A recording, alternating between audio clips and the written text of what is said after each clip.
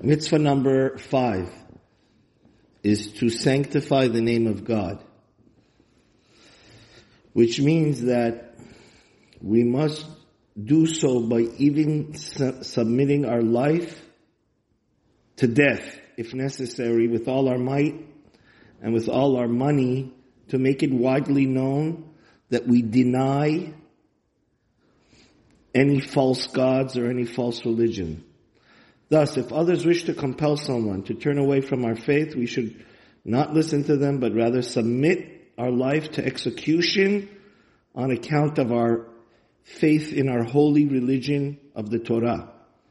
Neither should one give a fake it. See, there's 3 cardinal sins that we can't fake it to make it. If they want to force us to, God forbid, do idol worship, sexual sin like sleeping with a married woman, or killing other people, then we have to sanctify God's name and give over the most precious thing that we have, which is our life, ourselves, and not deny the Torah and God.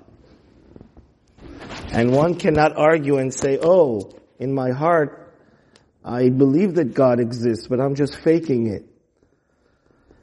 And if they want you to change your religion, if it's in public and there's 10 Jews, even the 3 non-cardinal sins, we have to give over our life.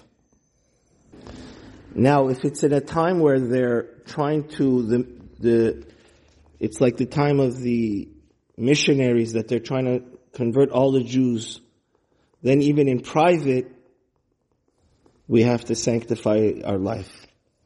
The 3 cardinal sins, it doesn't matter if they want you to do it as a symbol that you're denying God. Even if you're not denying God, they just want to have pleasure. It doesn't matter, you have to give up your life. This applies to all women at all time. If somebody does not do this, then God forbid, they have desecrated the name of God.